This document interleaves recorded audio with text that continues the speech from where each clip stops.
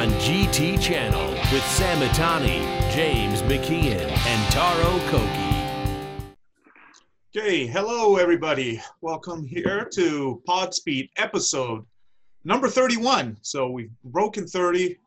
Hopefully we're on our way to 50. We had a great session last time with actor Kung Sang. Sung Kang. Sung Kang. Sung Kang. He made that much of an impression on you, didn't he? Well, today, as always, I'm joined by Taro Koki, who's the producer of Podspeed and GT Channel, and our resident British ringer, James McKeon, our racing specialist. And today, from Italy, we have Roberto Ferretti. Something like that. Something like that. Today, we got Rob Ferretti of Super Speeders and Gotham Dream Cars. So we're going to hear all about all this stuff, cool stuff that he's been doing. So, Taro, go ahead. Take it away. All right, Rob. And we will sit here quietly unless great. we have questions. Great to have you. Not just Gotham Dream Cars and Super Speeders. You've got so many things going on. Yeah, right now. I just picked the first two that kind it's quite. You've got a handful of things going on. But how are you doing, my man? I'm doing well. I'm just going to make a clarifying statement. I'm not in Italy, so if somebody sees me, I'm just joking. For 2 weeks. I am in New Jersey, so. I'm sorry, Trump supporters, but we didn't help you out very much. So, Ooh. Well, but who knows? By the time this airs, who knows who the next president or president will be? Let's be honest. We won't know when this airs who the next president is. I think it's still going to be a while before that happens, right? When's this air? Tomorrow. But they said they're going to still be counting some of those ballots Friday. Even if they make a decision, they're going to somebody's going to contest something. It's going to. Oh yeah, it's not going to. For a while. Yeah, absolutely. All right, so let's steer away from politics. All right, come on. You can't skip the single most important event in the country at the moment. No kidding. Well, yeah, in a while, we touched on it. I think we've covered it completely, and we can move on to cars. Okay. I think so. I think we've covered all the details. We covered it. So, hey, Rob, you have a new show coming up. I want to talk to you about Sorted. I mean, for all those of you that don't know, Rob has a new show. You've got your YouTube channel, super successful YouTube channel as well, but you're coming up with a new show. Tell us about Sorted. It's called Sorted. It's called Sorted, yeah. So Sorted is a show. I've been planning it for years, but I was just waiting for somebody to put the money behind it because it's expensive to do these things. When you start renting racetracks and bringing these professional film crews out and everything like that, the bill racks up very quickly. Mm-hmm. And Autotempest.com, which is a great website that aggregates all these car searches, was the one that was the first money behind it, and that made it possible. Once you get the first money in, then everybody else is like, oh, I'm down with that. I like that idea too. So once I got the green light on that, I got my friend Matt Farah from Smoking Tire. Has he been on here yet? Has he been on? No, we've been all on his show. We've been on his. We got to get him on our show. Yeah. Yeah. So I have Matt Farah, Amelia Hartford, who also is a YouTuber, and then the Corvette. With the Corvette, yep. Yeah. And then Tanner Faust, who's obviously, if I have to introduce him, then you shouldn't be watching this podcast. Yep. Exactly. So we are doing a show that is going to be testing out modified cars like the Supra and the Corvette over there that I've dumped too much money into. And when you modify a car like that, the reliability seems to go down proportionately to how fast it's getting. Yeah. And now we decided to take all of these fast modified cars and race them against each other and see who's got the best built modified car. And the idea behind it always stemmed from my recent trips to the Nürburgring. Mm-hmm. And I'm like, wow, I wonder if my car would like my Corvette, how it would do around the Nürburgring, or is it gonna fail 3/4 of a way through a lap? Because it's a fairly long lap. Right. So then I'm like, all right, and it got the wheels turning, and I was like, all right, let's turn. I think that would be a cool show in comparing these different cars. Mm-hmm. And when you're comparing fighter jets against each other, I thought it would be nice to grab a cool baseline car. Mm-hmm. And we scooped up off of Auto Tempest. We got a ZR1, a 2019 ZR1, which is a very, very, it's of the faster production cars on the planet right now. Yeah. Mm-hmm. That was our baseline car in the on the East Coast, which just shows you where we're setting the bar here. Okay. And then we had the GT500, the track pack on the West Coast at Chuck Wallach. So you're doing two events, East Coast and West Coast events, right? Correct. Season 1, we've got 8 cars on the East Coast, 8 cars on the West Coast. Pick a winner from here, pick a winner from there, and then the 2 winners race each other. And that's going to be filming on the 23rd down in Homestead, Miami. Sweet. Now, what's the criteria? You know, I'm Joe, you know, Schmo with the car. I've got it sorted out. It's in the garage. What's the criteria to be? I mean, we popped up a website and we let people submit their cars. And a lot of that becomes word of mouth at that point in time. Like, Jim, your car can do it. Like, you should submit. So whether or not they were directly fans or not, we got a little over, probably about 190 submissions. That's great. And that's fun. That's like car shopping. Like, all right, do I want to drive that one? Do I want to, and just flipping through these. And we sort of handpicked 8 on the East Coast at first because the West Coast was filming a couple of weeks later. And sure enough, 3 of the 8 like had some form of failure prior to even like the weekend before we were filming. And I'm like, Jesus, guys. So like the show's called Sorted. You can't like break. So we turned into having to like get like, okay, how about you? Are you good? And this one guy drove down from Buffalo, like straight Buffalo to we filmed in Palm Beach, like 23 hours of driving. Yeah. And I'm like, I guess that car is pretty sorted if you can drive it. If you can drive it down, yeah. Then there was another one that came down from like Minnesota, and I'm like, oh, dude, no, we're filming in Florida. You probably want to wait for a different regional. He's like, no, we can make it. I'm like, no, you're in Minnesota. It's going to take you whatever. He's like 26 hours. We got 34 hours till you guys need us there. I'm like, you guys, I'll see you there. And they came down, great, like smooth side trailer. That was an RS3. That was a cool car. What is like 930? How do you win, Rob? Is it a attrition? Is it endurance? Is it lap times? Is there a formula? I said I love the lead-in. That's a great question. Okay. So, given the fact that I've dabbled with like different iterations of this, just kicking it around with my buddies in the past, we've learned that it's probably not best to start out with like the hardest challenge, because then the cars break and then you can't do the easier challenges. Yeah. So we've staged it up. So it starts out, it's 200 based off of 200 points. The first 30 points are Matt, Amelia, and I all driving the cars on the street and simply giving them a 1 to 10. Arbitrary, like, I like this, I didn't like that, too loud, not loud enough, no interior, like no air conditioning. So we all scale it on like streetability, usability, how well we think it is, if it's misfiring, if it's not misfiring. And that's 30 points. 40 points after that, we step it up and we do 60 to 150 pulls. So we're looking just how fast the cars are, right? Just straight line. It could have skinnies on the front for all we care at that point in time. We're seeing who's got the biggest nuts. After that, we then do a time attack, and that's 50 points. And that is a standing start lap in the pits, and then it finishes when you cross the start-finish line. Again, that is, your car has to run for a minute and a half, 2 minutes. If you can't run for a minute and a half, 2 minutes, you probably don't really belong there.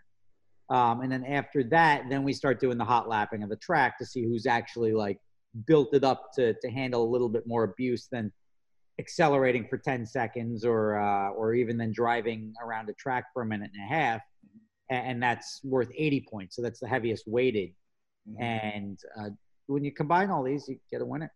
And we got some pretty cool winners. And you have Tanner doing the time trials just to keep it correct. standard, So that there's a constant. We have Tanner doing the performance driving, just so, especially when stuff can come down to like a tenth of a second, that they're not. It's easy to come up with excuses if you have the same driver in all the cars. And nobody's ever going to argue that Tanner doesn't know how to pilot a car. I think we're good. That's good. And so you guys do like the more subjective impressions of the cars and have Tanner do the time attack. And we're also the glue. So like while Tanner's out there, we're keeping it. And there's, believe it or not, there's a lot that goes on in the pits when this is happening. So we're sort of keeping it all together and effectively storylining what's going on. Tanner's generating data. I see. That's awesome. It reminds me of the Ultimate Streetcar Challenge that they used to have. You're dating yourself right there, because that's I know. Early 2000s, like Car and Driver magazines. I used to buy those. Yeah. And I think that was on Sport Compact Car or something. And the last test they had was the gross display of power where it's just like they just do donuts and see who can do the biggest burnout. We haven't gotten to that point yet. I mean, we've had the opportunity. We've just either run out of daylight or run out of cars effectively to go do that. And then a lot of these guys are coming on like nice tires, so the name of the game isn't to burn through a set of R888s or Cup 2s. And when is the West Coast happening? I think you already said that, but we've already filmed it. You have already filmed it. Okay. Yeah. Now the finale is going to be filming on the 23rd of November. Oh, okay. Got it. And where is that going to take place? That's going to be Homestead in Miami. Right. Oh, Miami, Homestead. Miami. Right. Oh, Homestead. Okay. Got it. So the West Coast guy has to go all the way. Is going to ship out his car. We'll ship their car to the East Coast. The East Coast guy is close enough. He's based out of like Atlanta, so he'll probably just ship his down. Okay, that's exciting. And when do these episodes start appearing? So November 10th is going to be the first episode. They're all going to be on my channel. There's going to be a Tuesday, Friday upload schedule. Tuesday, Friday for the first 4 episodes to cover the East Coast. Take a week in between. Then the 4 West Coast episodes go live. And then we take a week. And then the Christmas week, it ends up falling on Christmas week. We'll have the finale and then just a follow-up episode. Rob, I wanted to ask, how challenging was it to film all this during this whole Corona shutdown stuff? I mean, we're all alive. That's good. That's good. We did standard precaution. Camera guys all had masks. Right. Matt, Amelia, and I, and Tanner, we were all like within proximity of each other. But I mean, you were outdoors though, right? So we were outdoors. I mean, I don't want to say I'm the most stringent follower of a coronavirus protocol, but Matt does. Matt was probably the guy who wore a mask more so than anyone.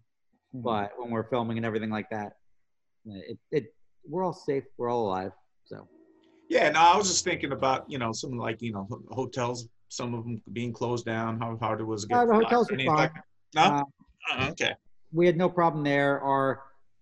The dining and everything like that. I mean, it's very. It was very casual. There wasn't a lot of people there. I mean, you figure everybody that comes with a car, there's maybe like 1.3 people per car, if that makes sense. So if there was 8 cars, there may have been like 11 or 12 people total that came out. And that's like most people come by themselves, but then some guy brings somebody with them or somebody had somebody drive a trailer down for them. Right. So we had the hosts, and it would come down to like meals or something. And even at the meals, Matt, Amelia, Tanner, and I did just dinner separately. The other guys sort of met each other and did dinner themselves. And then the film crew guys did their own thing. So it was all pretty isolated as far as that was concerned. It didn't feel weird on set. We had hand sanitizer all over the place. There was a lot of hand sanitizing going on. But other than that, everybody just... It's awesome. Not chest bumps and fist fights, and more so just hanging out.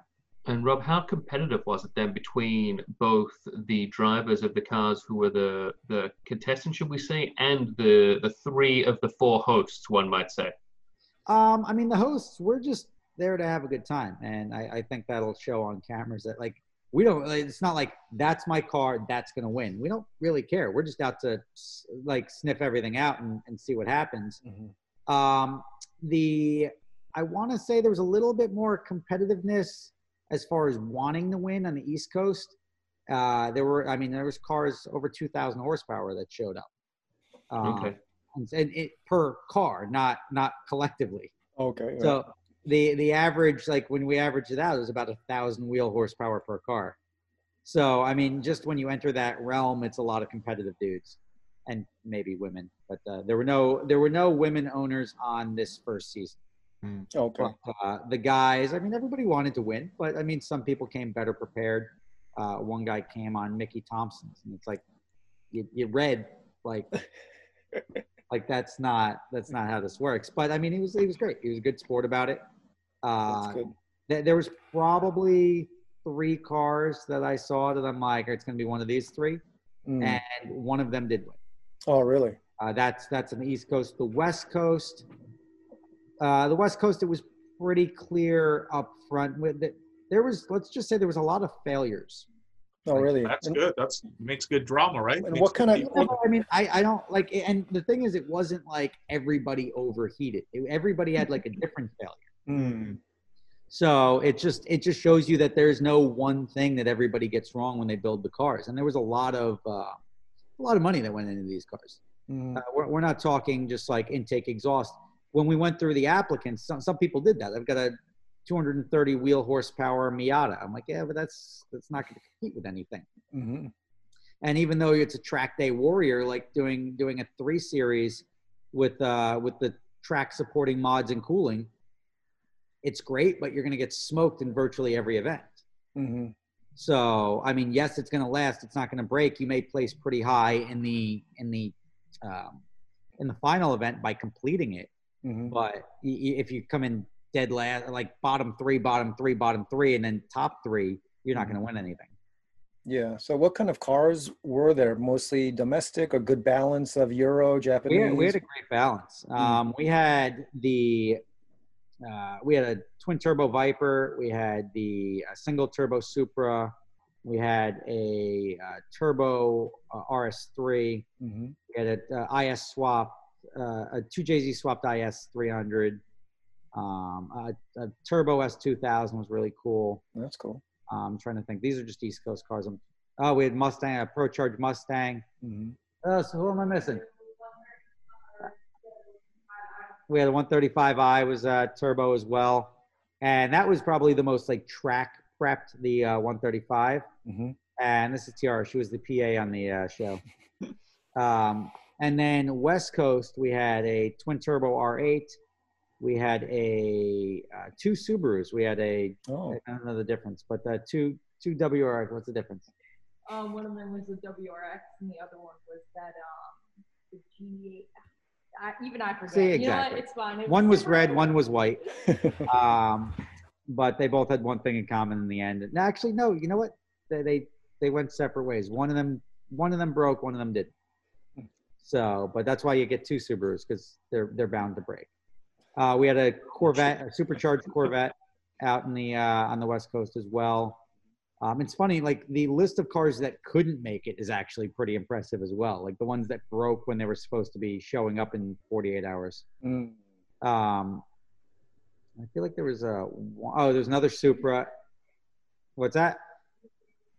No, I got the S2K, and then there was another Supra on the West Coast as well. So I think I got most of them. Oh, and the R8 I got.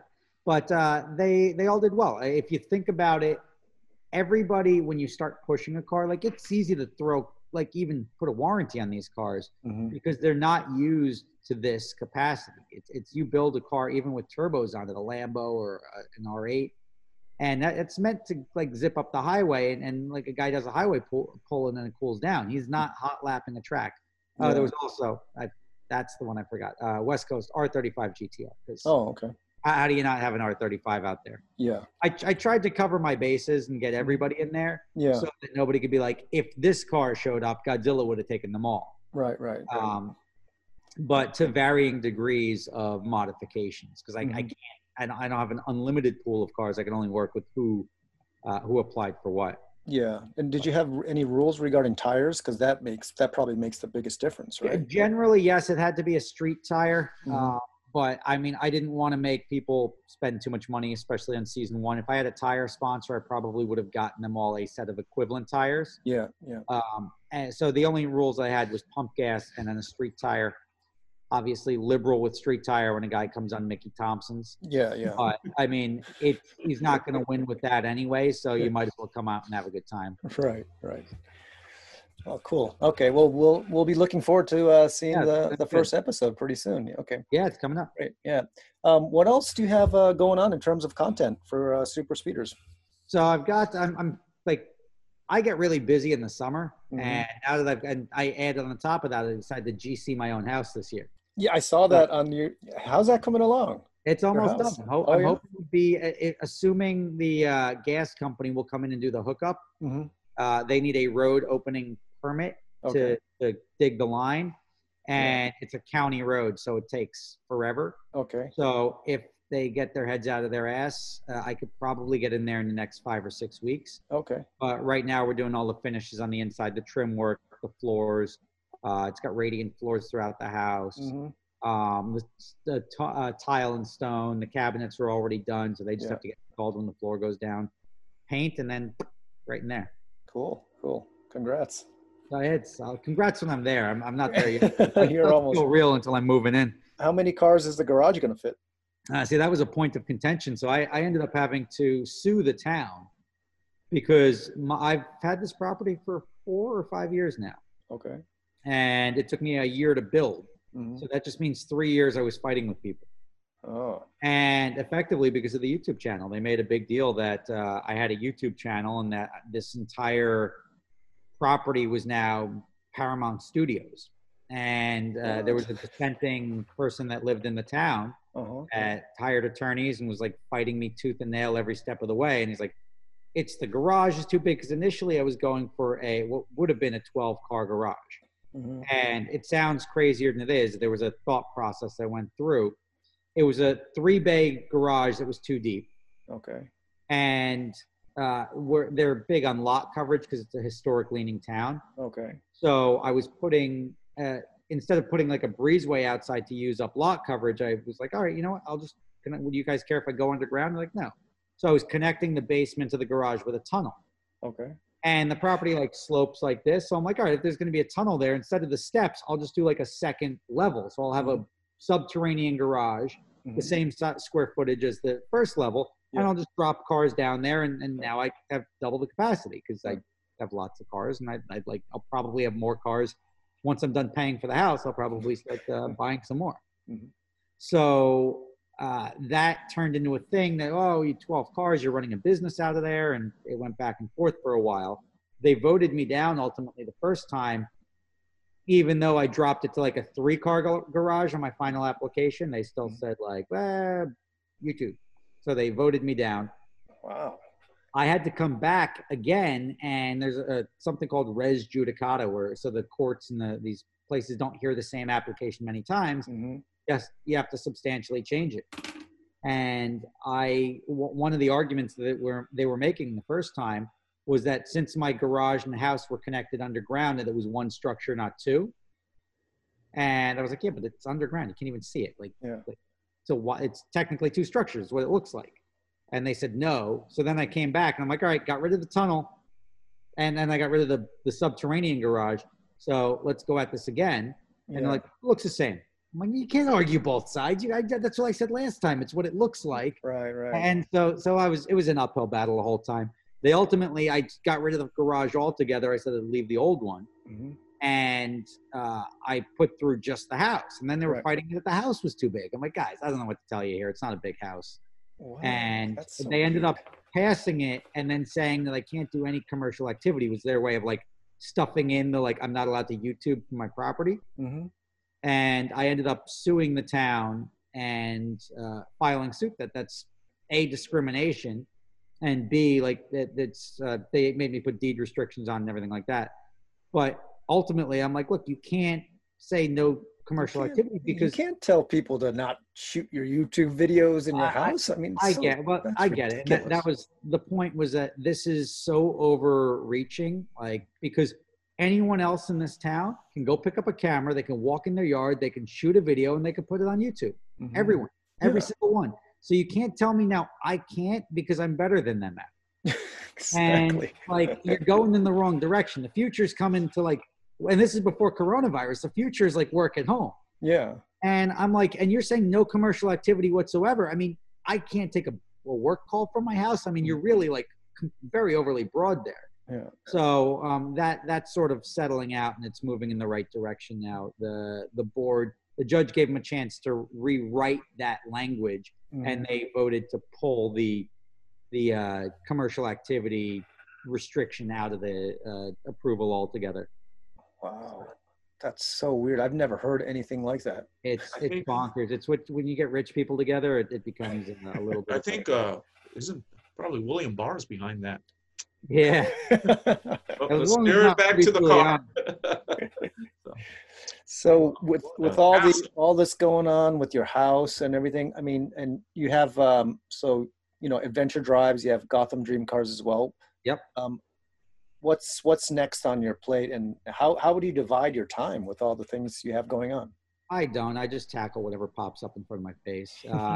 That's one of those things. I could really benefit from like full-time, like executive assistant. Mm-hmm. I haven't pulled the plug on that. Once I had one that was great, and then I've had a couple that were not so great. And if you're not so great, you sort of slow me down. But if you're great, I'm like, what am I going to do with all this free time? Mm-hmm. So I do have other stuff that I've got like irons like ready to go in the pot. I just haven't gotten to that point yet. Once I get done with the house, that's taking a lot of time and money. I'll start rejiggering what I'm working on, expanding the rental company, expanding the YouTube channel. Yeah. Seeing what other shows we want to try out, and especially with like Auto Tempest, with these other brands now that they're coming out to support this stuff.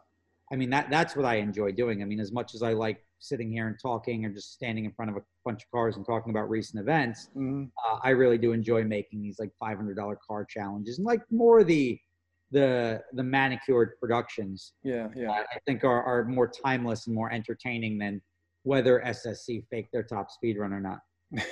Yeah. So for some of our viewers that may not know adventure drives, tell us about your recent adventure drive that you had, and what do you have planned next? Before we jump to adventure drives, let's take a poll. We got 4 people here. Who thinks SSC drove 330 Ooh, everybody on the spot. I went right through that one. What do you think, Sam?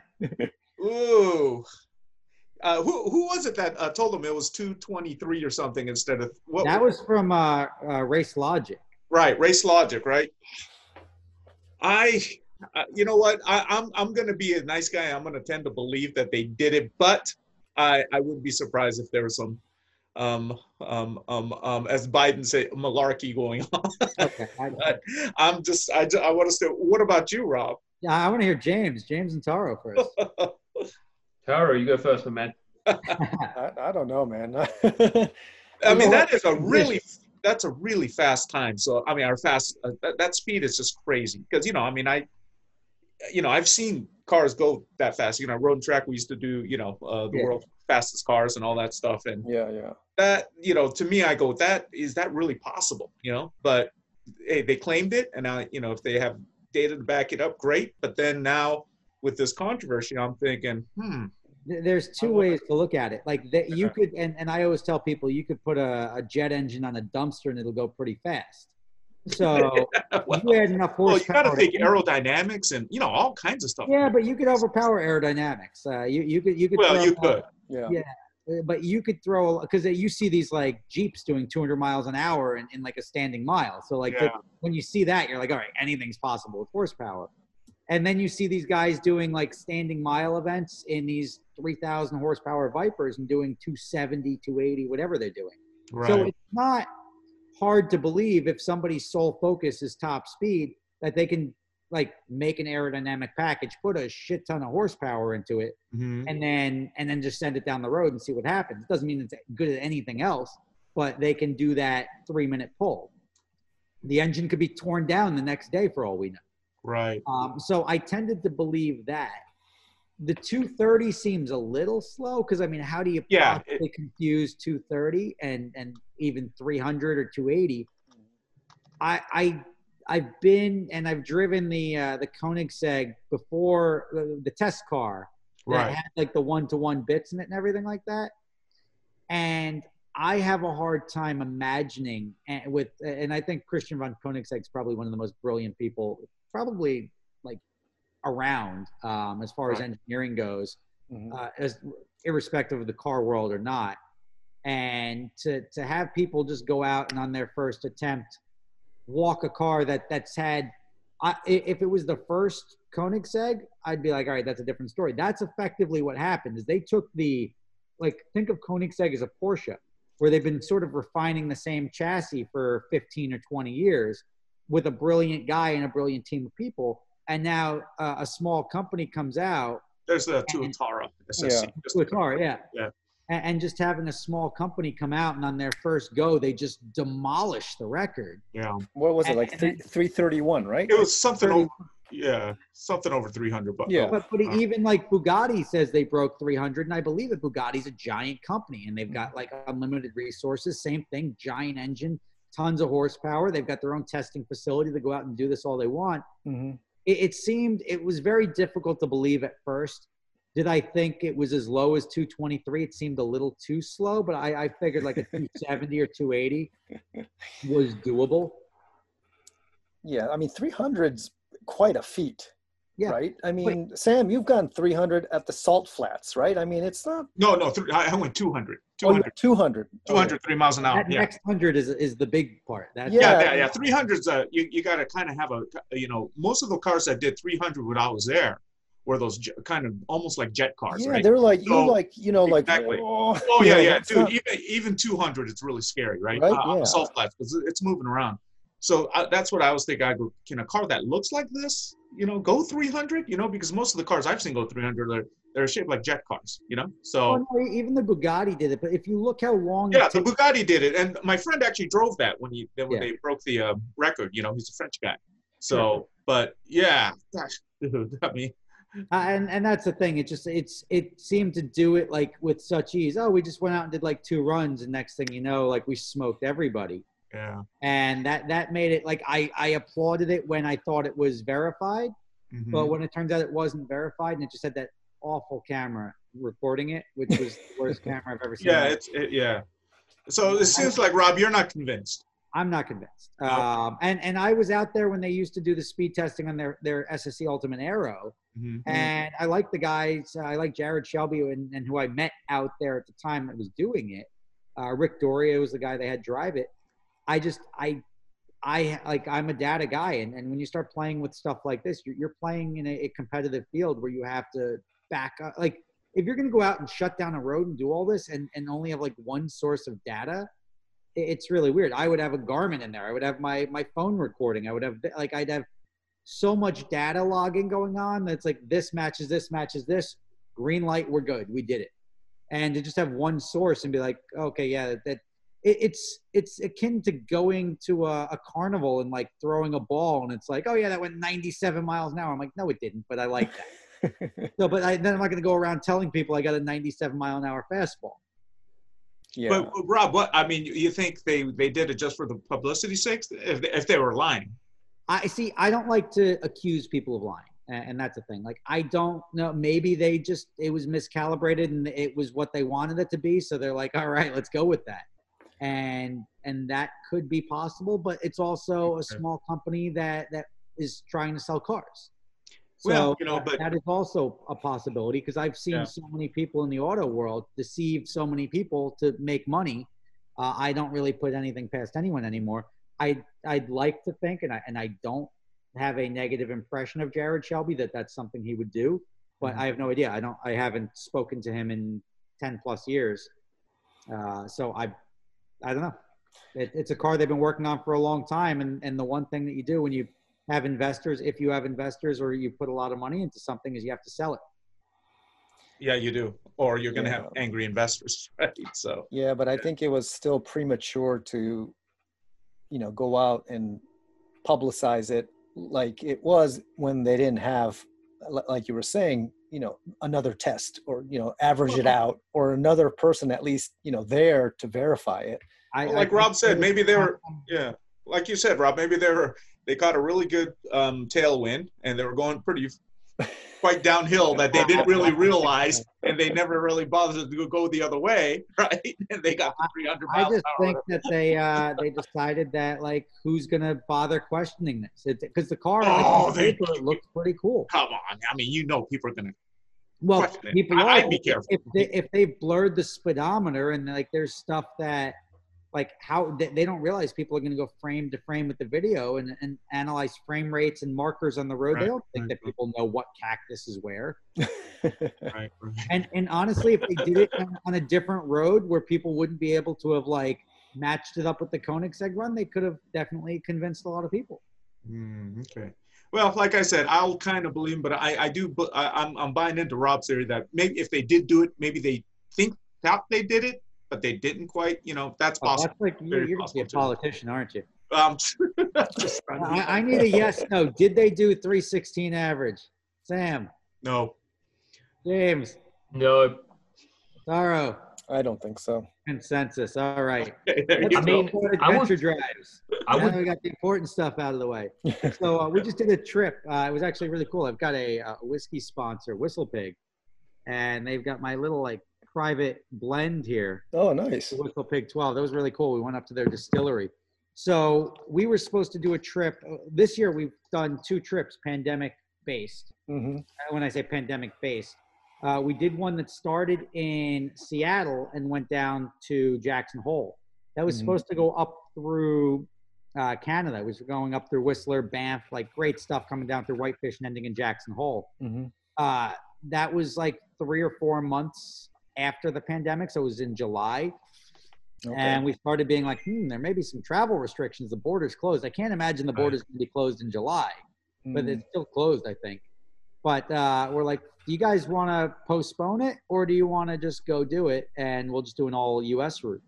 And everyone was like, U.S. route. And like we lost a couple of people that postponed, Mhm. but most people like resoundingly were like, I want to travel. Let's get me out of this room. Yeah. And so we just went down through like Bend, Oregon, Crater Lake, and then worked our way up and reconnected in Whitefish to where we were going to come down from Banff, Hmm. finish the trip out that way. Beautiful country, yeah. Yeah. There's some great driving up there. We had a great time, great trip. Yellowstone was great. Glacier National Park is just, and that's like, these are the Grand Tetons here in the picture in the background. Mm. There's just so many great, and that's Valentino Balboni and his Balboni. I think Valentino's in there? He's Yeah, driving? that's him driving his car. He that's shipped it awesome. over from Europe for my trip. Oh, awesome. That's great. When was this, Rob? That photo is older. That photo is probably 2015 or 16. I haven't seen Valentino in like 10, 15 years. Yeah, he's wonder how he's doing. he comes on our Europe trips when we're over there, Oh, or that's if we're awesome. over here, he likes to fly over. That's awesome. We were supposed to be in Scotland in October, this past October last month. Mm. And Scotland, it looked like was getting a little too hairy with the travel restrictions. So we ended up scheduling a northeast drive for the fall foliage. And we bumped Scotland now to 2021. We're going to do it in the spring. So that's going to be end of April into May. Please go by a town called Crieff, Crieff in Perthshire. I used to live there, so. Okay. Is there a marker? God's country. Huh? Is there a marker? Is there like something like engraved in the pavement that says Sam was here on the? No, I wish. But the Glenfiddich Distillery, speaking of whiskey. Oh, is that where it is? It's close by, yeah. Okay, yeah, because we're going to go to Glenfiddich. You'll be right there. We're staying in You'll be right there. Speyside. We're going to be there during the whiskey festival. Awesome. Oh, And that's then cool. also close by is Glen Eagles, which is owned by We're staying at the Glen Eagles. That's where we're starting. Jackie Stewart. Oh, really? Perfect. Yeah, we're You starting should at the get Glen Jackie Eagles. there.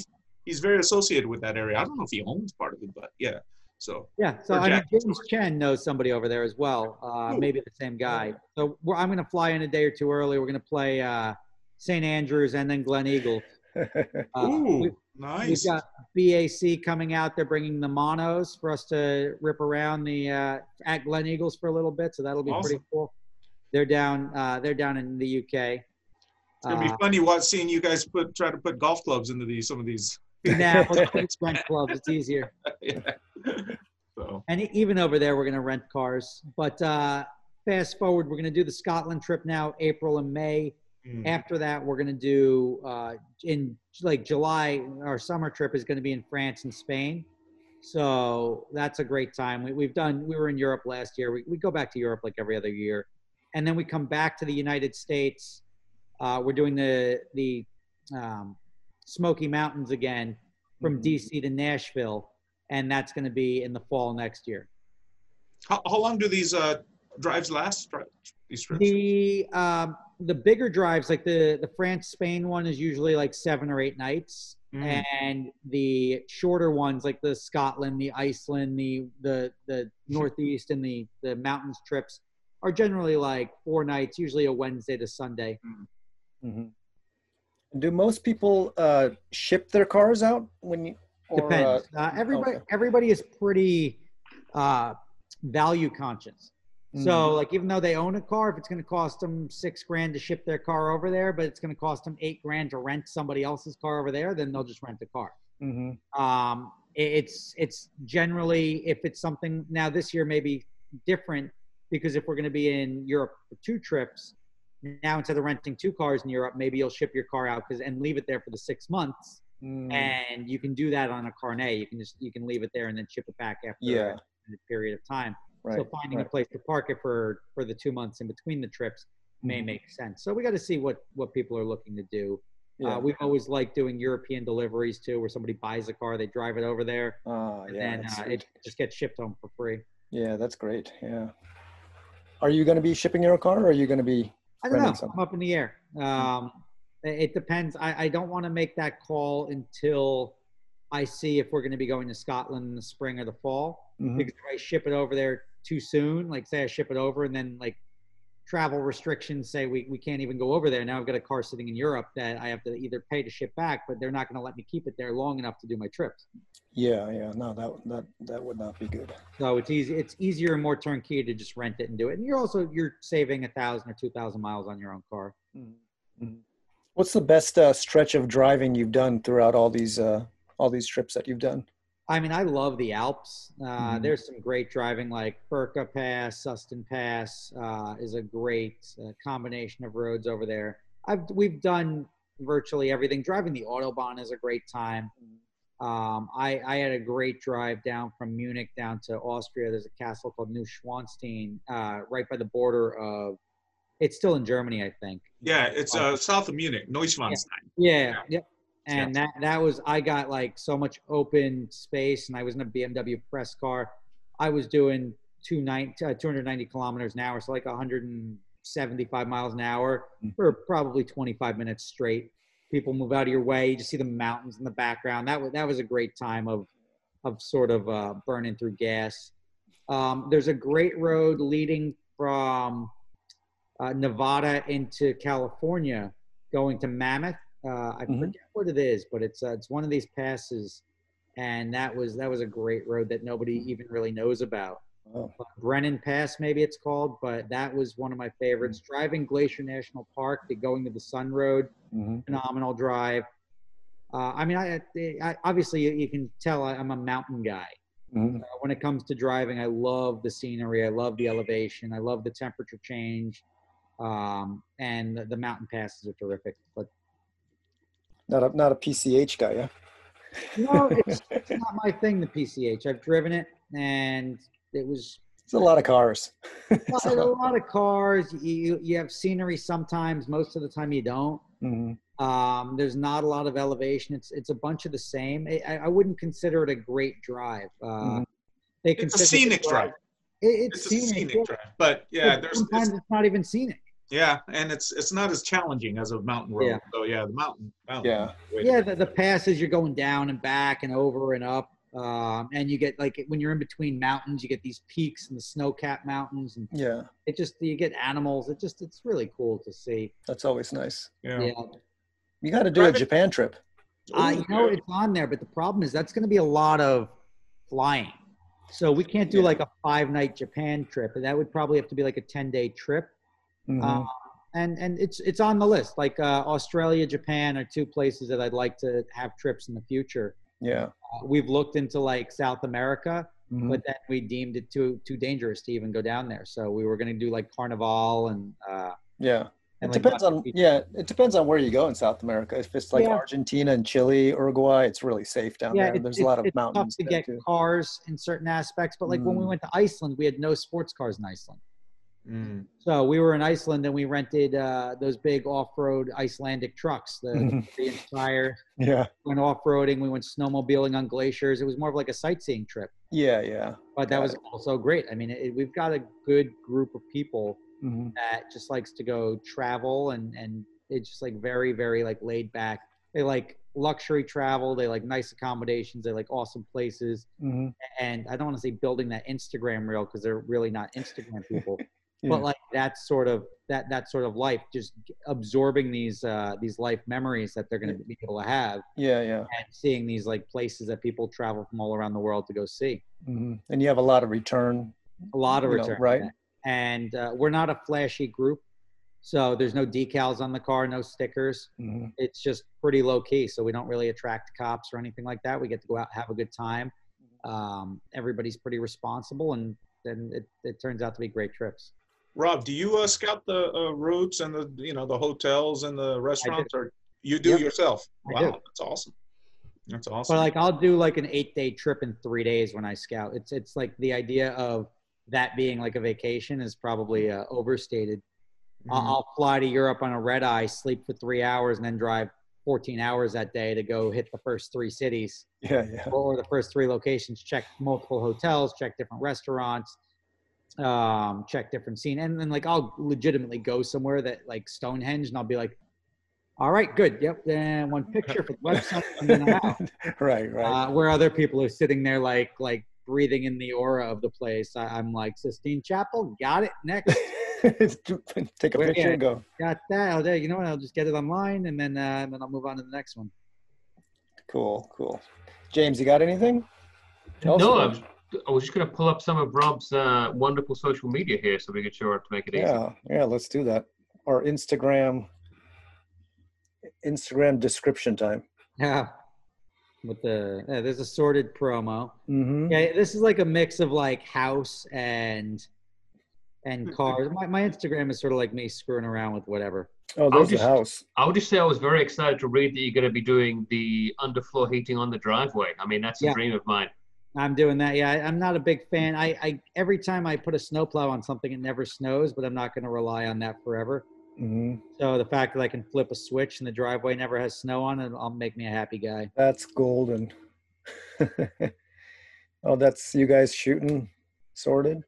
No, that was us shooting sorted. Yep. Yeah. Oh, very cool. But when I asked about the competition before, Rob, I was mostly casing a case of between yourself, Amelia, and Matt, who was the quickest driver between the 3 of you. Is that still up for debate, or is that? Oh, we've never compared. Okay. We're not approaching it in a competitive manner. On the street, Matt and I definitely drive faster than Amelia, but that's just responsibility. So you can't exactly attribute that to skill. I would probably say it's Matt, Amelia, then me as far as speed goes.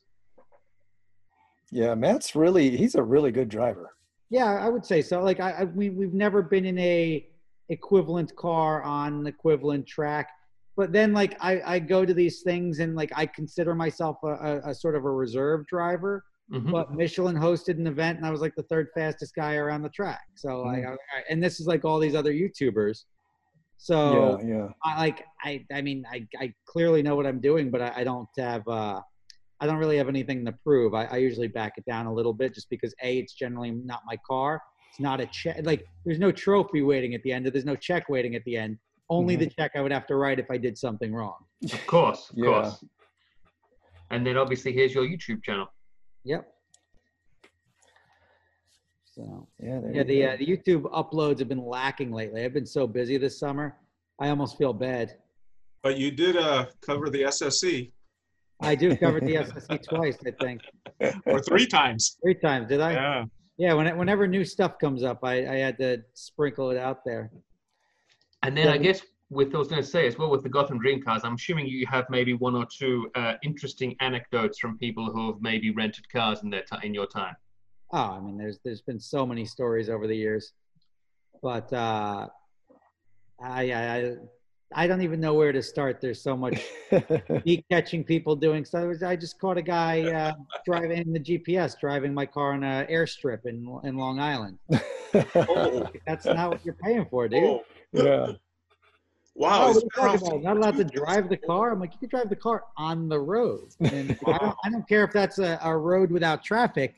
It's not covered by insurance. Rob, what do you do? Do you just call them right away and just say, hey, get out of there? No, I'm not actively monitoring people. Like it's just something I'll see on GPS after the fact. I see. And I've got the GPS can disable the cars, so I've got all the GPS. All the racetracks are roped off in the so the car shuts down when they. Yeah, it's geo fence. So like if somebody calls me and I'm like, hey, I'm at my car just shut off. Why'd your car shut off? Are you at a racetrack? Oh, I mean, I'm at Pocono, but I'm just here for the event. Yeah, I'm just here to watch. I'm not going on the track. I'm just here to watch. You know what? But that's one of those things we tell every single person when they get the contract. They read through it. It says, look, no track use, no off-road use, no this, no that. And they say, yes, yes, yes. So now if you're lying to me, I don't feel bad if I ruined your time by you not being able to get out there. Yeah. How many cars do you have right now? What's the fleet size? I mean, right now, like 12 cars on the East Coast here. Nothing Mhm. crazy. We're in our winter season now. Oh, is that off season? I guess Off-season, it'll yep. go out. Yeah. I mean, the most I have at any point in time is like 35 or 40. Wow, Mm, that's a lot. That's gotcha. awesome. What And are the popular ones? Let's say before the Corona. Is it here? There it is. In the back, the C8 is super popular. That was Hmm. probably the most utilized car all year. I got that Yes. like week 1 of Corona when everything started shutting down. I literally had to I bought 2 of them. I had to go to the dealerships and get them before the dealers closed because otherwise they may have been stuck in there for months. Right, right. But you And got it. That's awesome. I got them both. That one has gone, and I sold the one. Long story, I got screwed on that. But that one has gone out throughout the pandemic. Like Mm. every other day, every day, the utilization was up. Even when like nothing else was moving, that thing was. It was Oh, just wow. such a hot car. I think we've probably got 12,000 miles on it already. Wow. Mm, wow. Everyone gives it a thumbs up. They like it. Yeah, everybody loves it. It's a very it's a crowd favorite. Awesome. That's awesome. I haven't driven it yet. Yeah. Have you guys No, driven the C8? Yeah. Uh-uh. No. no, I haven't gone anywhere. I've been indoors for the past 6 months. No, I did go to the Z event though last week, so Okay. Oh, okay. Yeah, you could fill us in on that. I haven't driven that one. Yeah. Rob, what do you think about that Proto Z? I don't like it. You don't like it? You don't like it? So I saw it on your YouTube, so I know you covered it. So Yeah, it looks like I'll have one sports car, please, and that's what it looks like. It's just like it's too generic.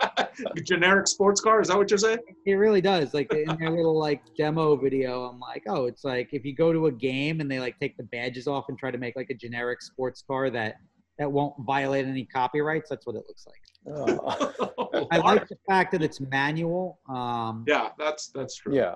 I like the interior looks nice. I just don't think I would be a buyer for something like that. It's if they spice up the looks, because this is like the prototype. Like the FT1 was much cooler looking than the Supra. Yeah. So And like it's only going to get worse from here. it Yeah. looks much better than the pictures though in person though. Sure. Yeah. Once you see it, it Yeah, but a It's a lot car more- should look good in pictures or in person. it should. It should. But like Larry Nobody looked Chen's, at a C8 but like, photo yeah. and said, wow, that thing is ugly. Yeah, you Yeah, don't say that about a woman, right? You know? Yeah. Hey, yeah, she looks. she looks Actually, good. I'm not going to say it because I don't want her to stab me, but there was an actress that I was doing an event with, and I was like, oh, she is so hot. And I saw her in person. I'm like, Come on, give us an initial or something. Anne Hathaway. Oh, you Oh, really? Ooh. Really? She's She gorgeous. did? Like, to me, she's gorgeous. And then I saw Yeah, her on the at movies, right? premiere, Carol. Yeah. and I'm like, such a letdown. Oh man. Really? If I just ruined my chances with Anne Hathaway, so be it. Yeah, I Really? know people will be calling you. Yeah, She's really pretty in, she's you know, gorgeous. Anne Hathaway's a big fan of Pod Speed. I will say that, Rob. So I'm sorry to hear that you've ruined your chances now. It's not going to get back to her, Rob. Yeah. So all right. Well, hey, thanks, Rob. You want to stick around a little bit? We're going to talk about the Z a little bit, the Z Proto. I'll stick around for a couple of minutes. I'm going to pull the ripcord shortly, but I'll stick around and listen to it for a bit. okay. Well, before we go, let us know where people can follow you and. Oh yeah. Sure. So I'm easy to follow. Instagram is my name, @RobPeretti. There it is. Simple as that. YouTube, everything else, just type in Super Speeders. You'll come up. It's youtube.com/superspeeders or Superspeeders Rob. That upload schedule there that says Monday, Wednesday, Thursday, and Friday at noon. I don't think I've done that in 5 years. So it's It probably- doesn't look like it. Looks like once every 3 days, Rob. yeah, if I'm lucky, I do once a week sometimes. But usually in the winter, I'm able to catch up on that. Now with the Sorted show coming out, I've got another show called Driven to Eat. I've got some other shows that I'm going to launch that are all like higher production value. When that stuff all starts slotting in, and then house-related stuff, I'll probably have a 5-day upload schedule for a few months. and Cool. allow me to sort of get ahead again. But winter always gets slower when I'm not building a house, not growing a business, and running other stuff. I think I'll be in better shape too. And not suing a city. And well, that the attorneys deal with that. Okay. So that doesn't mean I don't have 3 lawsuits at any given point in time. I'm in the car industry, so Yeah. we always have to sue people for screwing you. Fighting speeding tickets Fighting- too. Fighting the good fight. So. That's right. But Cool. anyway, yeah, those are the ways you can get me. We also have there's a Sorted or Not Instagram that we just launched. It's Instagram Sorted or Not. So did I tagged it in there? I probably not. I suck at that. Yeah, I'm not very good at social media. But You're Mr. Social Media. What are you talking about? yeah, Sorted or Not. YouTube is No, there's sort of people a, that take it much more seriously. But that we just launched in conjunction with the show, so that should start populating with more. okay, cool. And you have a sorted website as well, right? There's a sortedornot.com.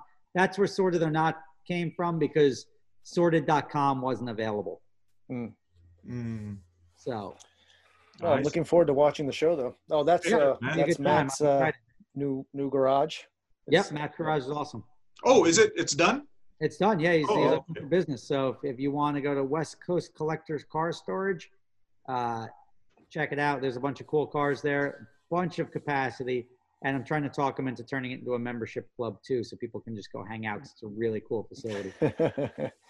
Yeah, I remember that. Have some of your pigs. What was that whiskey name? Oh, Whistle Pig. Go Whistle buy Pig. Whistle Pig. Yeah, have It some turns Whistle out Pig. they told me Whistle Pig has 70% market share in whiskeys over $100. That's Wow. an inexpensive But, whiskey. but that's $100 bottle at least. This is like $130. Yep. Ooh, that's Mm, pretty steep. No, But they go up to like $700 a bottle. yikes! Yeah. wow. Oh, where's it made? It's made in Vermont. Vermont. Oh, okay. Very cool. And wait, now is this a sponsor? They are a sponsor. They provide me lots of alcohol. Okay. Well, that's nice being if they're a sponsor. So You get That's good. you get it free. So it's, right. it's my race gas. Okay. Cool. Cool. All right. Well, cool. Cool. Thank you. Hey, Thank you. Rob. Thanks, man. That was Great really fun. having you. Super entertaining. Good No luck problem. on your endeavors. Oh yeah, I'm looking forward to Sorted. Yeah. That's gonna be fun. I I might appreciate put wagers on it, so I might Yeah, I might be exactly. calling you and say, hey, which one wins, man? Come on. we're not releasing that, so that's that would be something fun to bet on. Yeah. So, okay, Taro. Thank you, Rob. And then pull the ripcord when you can. Just say, hey, I'll give you a wave before gotta I run. go. Yeah. Taro, why don't you go ahead and go first then? Should I go? Okay. Talk about the Z. Yeah. So I'd like to hear Rob kind of maybe make some comments on. Can you what guys see this? Yes, I Yes, it see looks All right. beautiful. So Actually, this is- that actually looks nice. it That's a nice does. photo, See, Taro. the profile is my favorite angle of this car, and I was telling you guys earlier too that Rob looks bored already. couple weeks ago that the profile is my favorite. You know, this car is not as slim as it actually looks. The Doesn't look that slim. And no, it looks like a fat car. yeah, well, the Katana helps a little bit because the silver line right silver there line, on the top makes it look a little bit lower, and how the side skirt angles up a little bit helps it too, to kind of tuck that waist in a little bit. Let's see, what do we have here? It would be cool if that actually was a katana that you could kind of take off, like Yeah. James Bond style. But I like the chop some Katana. head off. Yeah, it looks good though. The Katana looks really good in there. I thought it kind of looked weird in the pictures, but in reality it kind of looked cool. And the part that I was Looks most like a bothered, yeah, what's that? Looks like a Pikachu. Well, the color, yeah, the color does. Like I feel like it needs arms. Oh my God. Yeah, I was bothered about the grill more than anything though. Yeah, well, that's common critique. Yeah, but it BMW wasn't did the as same bad thing, right? either. When you get to actually see it, they have these kind of oval shaped little pieces within the grill, and it doesn't just look like a big black box in the front. But like Larry said when he was on the show, Larry Chen, there's always aftermarket, and I know someone's going to come up. Well, come we've up already with- seen renderings, right? Where they Right. I mean, I don't think a car should be awesome if it needs the aftermarket. Ooh, Like, yeah. Well, Ooh. no, that is a point too, man. But- Ooh. like, yeah, we can work with this. Is not the definition of car I want to buy. Well, you know what, Rob? I think that's what they said about Anne Hathaway. We could Yeah. work with this, and they made her look good. So. Yeah, she's great in film. See this? Oh yeah. How did the rear look, Taro? Did it bring you, back? Yeah, the 300 memories of the yes. Z32. Yeah, the Z32 kind of throwback was very much there. Yeah, it's the taillights are the same shape as the little oval pieces within the grille as well. So that was kind of consistent with the design. I see. Yeah. Okay. Yeah, I like the interior is my favorite part of the car. The exterior, I don't think there's any angle on that car that I'm like, I see the appeal. Mm. But the interior, it does have a nice cockpit and the manual box. Mm-hmm. Like it's got a lot of desirables inside. It's just the exterior does nothing for me. Well, you'll be spending your time inside it if you own it. So. Yeah, but I mean, it's also you want to look. what your car looks like. Otherwise, everybody be driving a Prius. Yeah. Yeah. I mean, I think the biggest appeal is that it's a sports car, coming out in 2020, and it's a manual transmission, right? I mean, I think that is probably the biggest appeal. The bar pretty low here. Yeah, that is pretty low. Yeah, but it's a sports. comes with a manual transmission. So. Yeah. But you said it does look a lot better in person, right? It does. It looks a lot better than it does in the pictures. It's a lot more sleeker, and the pictures really don't do it justice. So if you weren't going to like a lunch with Rob, would be something you'd want to own? Yeah, I think so. Rob's kind of starting to convince me otherwise, but I was really excited about it when I first saw it. And I would buy it. I think I would be in the market for something. I would seriously consider. Here's the question. I know, Taro, I don't think you're the type to tune or tweak or modify your own cars, because I've never really seen you modify your own cars before. But is this something you would probably get modified? I would own it for a little bit, stock, and then for this car, I would probably modify it. Looks and everything? Yeah. I don't know how heavy I would go, but the car looks like it's going to be, it's not a light car, right? Because we already know the 370Z, which is same platform and everything, is not a light car. So right. Yeah. But we used to have a company car, the 350Z. Remember the one that Masa used to drive? That was heavily modified. I can't remember, but you guys did. You guys had one? Yeah, the silver one, the Tommy Kyra one. Oh, that's right. Yeah. Okay. Yeah. So this one, maybe this will be your next one. Possibility. Yeah, there's a possibility. Yeah. James? I mean, I like it. I mean, even with just being in the 370 50th anniversary, as much as I didn't like it at the start, it sort of grows on you when you're driving and throwing it around on the track, and not on the track, but on the streets, I should say. It was just fun, and if you can get that for that sort of performance for around the price point of what it's going to be, you say like 40 to 45,000, I think in the end, it's a good place to be. I mean, it's where you can feel comfortable putting the money into it. Shot of the interior. Yeah. So yeah, I mean, I like it. Yeah, I mean, I think it's really going to be really, really heavily 370 influenced if they're going to bring it to market next year because of the time frame. But if they've got the updates, I mean, I don't think it's going to have. I can't see it having that digital display for the driver. I think that's going to be too expensive. I think that's going to go away. But everything else, I think, looks totally reasonable in there. Oh, you think there'll be analog? Yeah, I think there'll be some analog in there. I just think it's going to be too expensive to put that much digitization into it. If that makes sense. Yeah. Tara, you'd get the manual, wouldn't you? Oh, of course. Yeah, Yeah, I would get And it. it's got that synchro mesh thing, or synchro. It's the Whatever. Rev. Yeah. It's still there. Synchro Rev. So cool, and it's a left-hand drive, which is nice to see. Yeah. It's a prototype, so I mean, it's a go for me. It's a thumbs up for me, for sure. yeah. Well, you got to see it. You got to see it in There it person. is. That's a good view. Oh, of so, it. did you sit in it? Yeah, I did. Oh, you did. It was good. I know that this got driven around though, right? Because Larry Chen had it out for a couple of days, and He they did. were. I don't know if Larry was driving, and I have a feeling he probably wasn't driving it, and someone from Nissan was probably looking after it. I'm But not sure, but he was taking pictures of it. Yeah. Actual driving photos. Yeah. yeah, so I mean, obviously it's got some for. Did you get to look in the engine bay at all or not? No, they did not let anyone open up the engine bay. That's Hey, kind of what I look at figured. these. Look at these Was Easter eggs. there an engine in there? There is an engine in there. Yeah. Okay. Yeah, no, I wouldn't be surprised. I wouldn't be surprised if it's just a 370 Nismo in there. Well, it says 370 miles for 370Z, 1969 for the first S30 Miles, that came yeah. out. So, Oh, see, that's the side skirt. a little carbon Very fiber. nice. Yeah. Carbon fiber. Okay. And then the Katana. Yeah. And this one. 69, kind of a dusty shot, but it's okay. Yeah, that's the best my iPhone can do. If you were a road and track photographer, Tara, you could have come up with something better there. I know. Well, it's okay, man. The rear diffuser is also carbon fiber, though. Okay, is it? Okay, can't Yeah. really see it in this photo, but yeah. Not in this photo, cool. but Okay. then there's a selfie. Okay. Oh, look at that. So you were really there? Yeah, I that's was really there. Yeah. your Exactly. Instagram photo. It was Cody Walker. He was there. Sung Kang was there too. Sean Lee was there. Sean Morris You was know there. who wasn't there, Tara? James McKeon. And Sam Matani. That's right.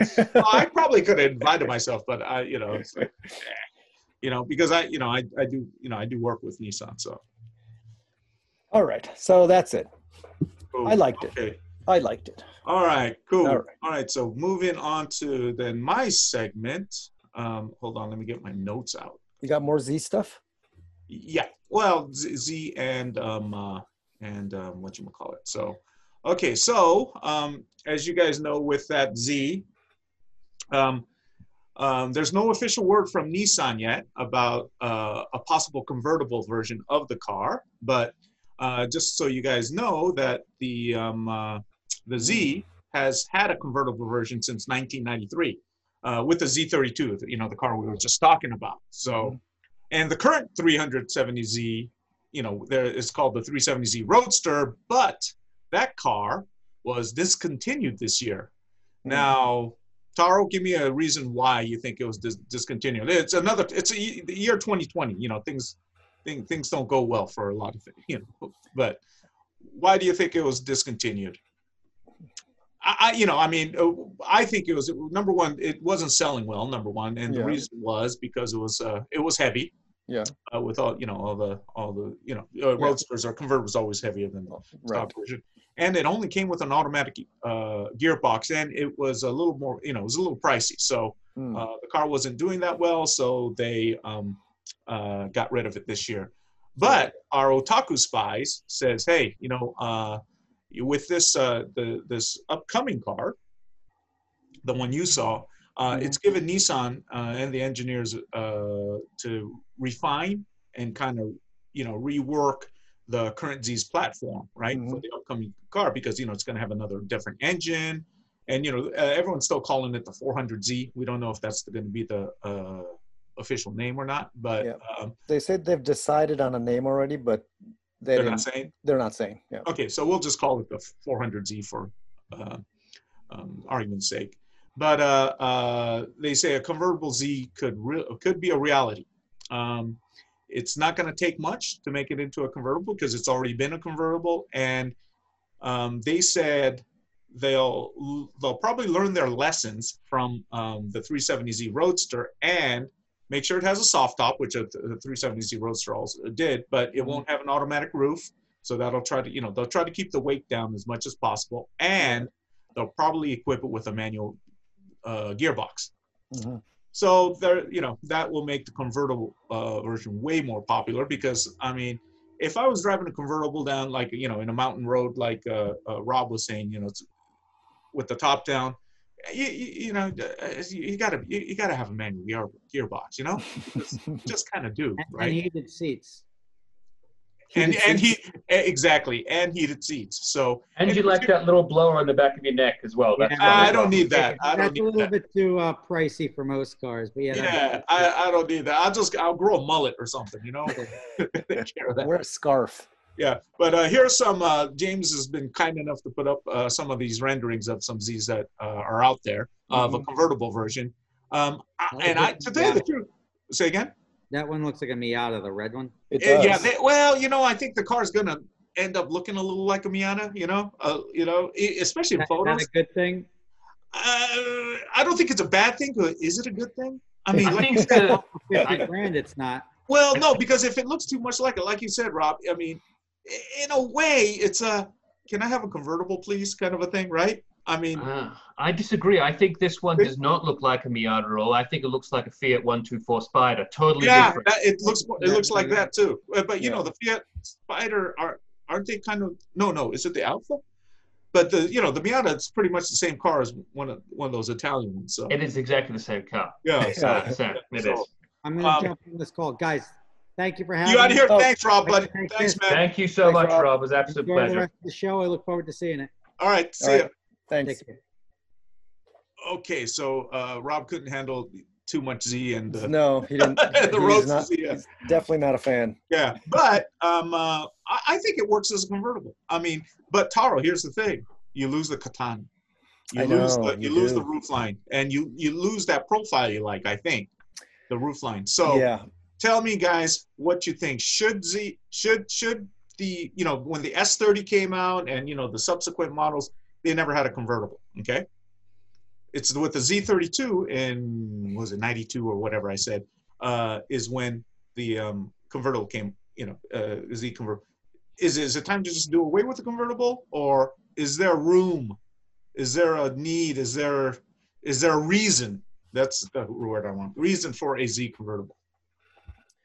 Well, you guys know I'm not a convertible guy. No, I'm not saying for you. I'm just saying for the market, for the world. I don't know why we would need one though. I just don't get the. I mean, is it worth it? You don't think there's a a big enough demand for a convertible? I don't know. I would think that we'll have the Nissan Proto Z come out next year. We'll talk all year about them doing a convertible. In 2022, they'll talk the convertible will come out. In 2023, we'll have a Nismo version of the regular car come out. And I think that then you'll have a Nismo convertible. That gives you 4 years worth of 4 years of releases with the same car, gives you 4 years worth of coverage, very little things to change mechanically. The design will probably be pretty straightforward. You don't have to do too much tooling differences on the assembly line. And I think it gives you a 4-year run out of a platform that's been going since what, 2011? Yeah, a while. And so that's and a 15-year platform on the car. And then it gives you time to say, well, is it making us money? Can we put that, is Nissan making money? Is it in a better place now? Can we go with something different? Where can we go? But that's 4 years worth of car you're getting out of a 350/370 car, basically. And just mind you, it might be a $55,000 to $60,000 car at least. So it's going to get a little expensive. Yeah. But I mean, as James says, hey, you get, you could kind of extend the brand appeal of the car, and like I said, they have 370Z Roadster before, so strengthening the rigidity and all that stuff, and working. That's all really straightforward, I think, for at this point, especially for this car, Sam Arriga. I mean, I think they could probably come out with it easily at launch, but I think it's pragmatic for them to have different ones come out over certain periods of time. A couple years after. Yeah, to keep the interest in the brand and then keep rejuvenating it and say these are the changes we've made. So James says yes, for Nissan's sake, for the Z's appeal in its life, its lifespan, it's probably a good idea to have one. So Taro's saying, nah, you don't think so. The world doesn't need this car. I don't know. Well, I mean, Nissan will probably come out with it, I think. Okay. But yeah, I don't know if the world needs it. Yeah, I don't know if the world needs it. But what if now, going straight to my next car, the Toyota Supra comes out with a convertible, okay? Because, the BMW Z4, the car that the Supra is based on, right? Or pretty much it's the same car, just with a different body, is a convertible. Yeah. And even Tetsuya Tada, right? The Tada-san, chief engineer of the Yep. of the Supra said, "Hey, of course," and I'm quoting now, "Of course we considered the convertible." And when you think about it, this is something that would make sense considering, the 5th gen Supra is so closely related to the Z4. This is what he's saying still. So it probably wouldn't be very hard to come out with a convertible A90. So that's what he said. So it sounds like there's going to be a convertible. Okay. Sounds like there could be one. It I mean, it's sounds like- technically not hard to come up with one. Right. Now with the the previous Supra, right? I mean, I think they had a Targa version, but they never really had a convertible total drop top open top model, right? Yeah.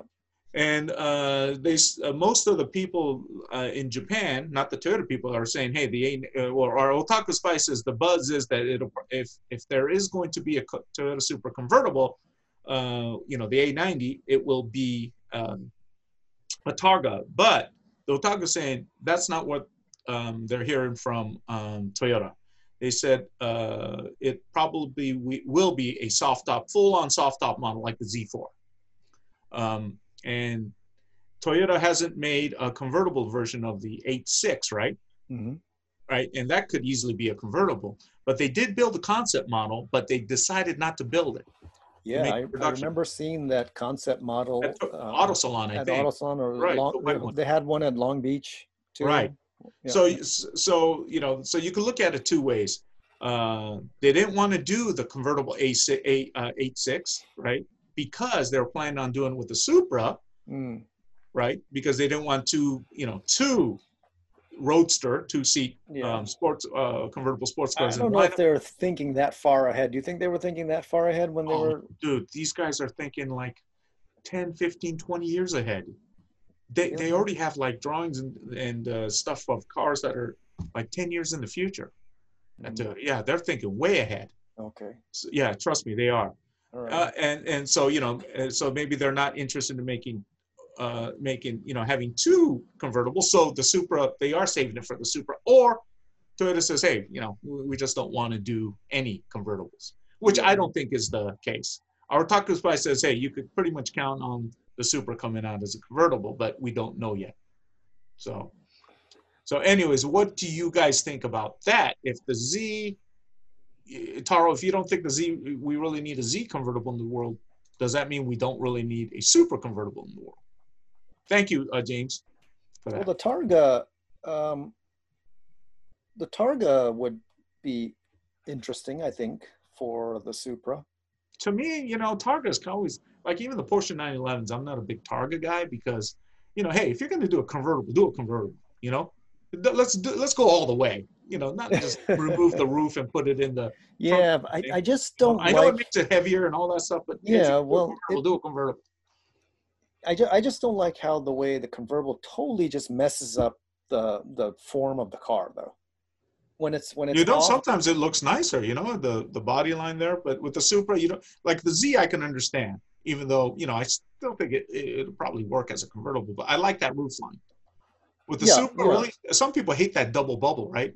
Yeah. So that gets rid of that. So yeah, I think the Supra. To tell you the truth, you're not gonna believe this. I'm not really a convertible guy, but I'm gonna go on the record right now. To me, a convertible Supra would be more appealing than the hardtop Supra. I'm going to go on the record and say that this rendering, however this person has done it, while I'm sure they are an absolutely lovely person, this is a horrendous rendering of a vehicle. There's another one. No, we'll get to that. We'll get to that in a second. But I just want to point out how grotesque and hideous this rendering is. Now, I don't mean you are a lovely person, but this is awful. This is an abomination. Go to the other one. But this one from my buddy and probably your buddy, John Sabal, is wonderful. But this really does just look like if you put your thumb over that Toyota badge at the front there, that's a BMW Z4 any day of the week. And it's just nice, easy, get it out there, done, perfect. Wonderful. Hey James, let me put up a photo real quick if you don't mind. Now these tuners in Japan have already made one. They chopped down so that's Tokyo Auto Salon. I don't. Yeah, it could be Auto Salon or it could be some Auto Messe. Yeah, maybe they're planning on, planning I think on bringing it to the auto salon, and I think you went the other way with that, Taro. Instead of going auto, you should have just stopped with or full. Is where we should go with that at this point in time. You know what? I have to agree with James. That is. Hold on. Here's another one. You're talking about the orange one, right? Yeah, the orange one. It looks hideous. Yeah, it's pretty hideous. Yeah, it's terrible. I mean, it's not that good, honestly. It's not hideous. It's truly, truly an abomination. Okay, all right. Yeah. Okay, so these are actual photos of the car that someone actually made it into a convertible. And to me, bless their little cotton socks. They put the time and effort in, and I'm sure it's lovely. And it's you are, yeah, you're exactly what they want. You're pissing off a lot of people today, James. I get that from you, but it's not for me. This one is not for me. This is a hard pass. Yeah, for me, if it's done right, I think I would rather have a Toyota Supra convertible than a Toyota Supra. And again, this will be probably a $60,000 car at least. Yeah, so. I'm kind of with you on that, Sam. I mean, I'm not a big fan of the current. Well, the bubble roof anyway. So. Oh yeah, I don't mind the bubble roof. I just think the car. Works. I mean, like John Stabal's the white convertible. Go ahead, James. Can you put up the John Stabal one? Yeah, so we don't have to look at this. Look at that horrible. Really good. Yeah, I mean. That orange Taro and James, you guys know, like Tokyo Auto Salon, those Japanese tuners, some of them, the bad taste is part of the. That's the part of the appeal. That's part of the fun. It's like It's like seeing something that you shouldn't be seeing. It's like watching a horror film. Yeah. You just can't turn away. I just can't stop watching this. Exactly. Right. I can't stop looking at this. So anyways, those are the two cars that we're talking about. Look for it. We really think our Otaku Spices, they're both coming. But what I really think I would be looking for, as opposed to a convertible, Sam, I'm actually really looking for a car that I'd like that I could just fly to my destination. It's funny you ask, James. Oh, really? It's fun you ask. Last week, two companies introduced not introduced their cars, but they actually had some test drives of their, you guessed it, flying cars. Oh my word, how did I know that? How did I hit the nail on the head there and set that one up for you? Probably because I emailed you and say, hey James, give me a good lead into this. So anyways, well done. So hey, here's the thing with these things. These two, what makes them kind of special is, yes, they just made news. Show us some pictures last week. I need to know which one he's talking about first. Okay, hold on. And both of them, when we talk about miniature or flying cars, a lot of them are just miniature airplanes, right? They're not really cars. But these are actual cars that you can drive to work every day that also fly, okay? Okay. So, and two of these flying cars made news last week. The first one was Klein Vision flying car. Klein Vision, they call it air car. So Klein Vision air car. Okay. I mean, the size of the wings in this make it perfect for the 405. I mean, it's absolutely no. James, those wings retract, they go in.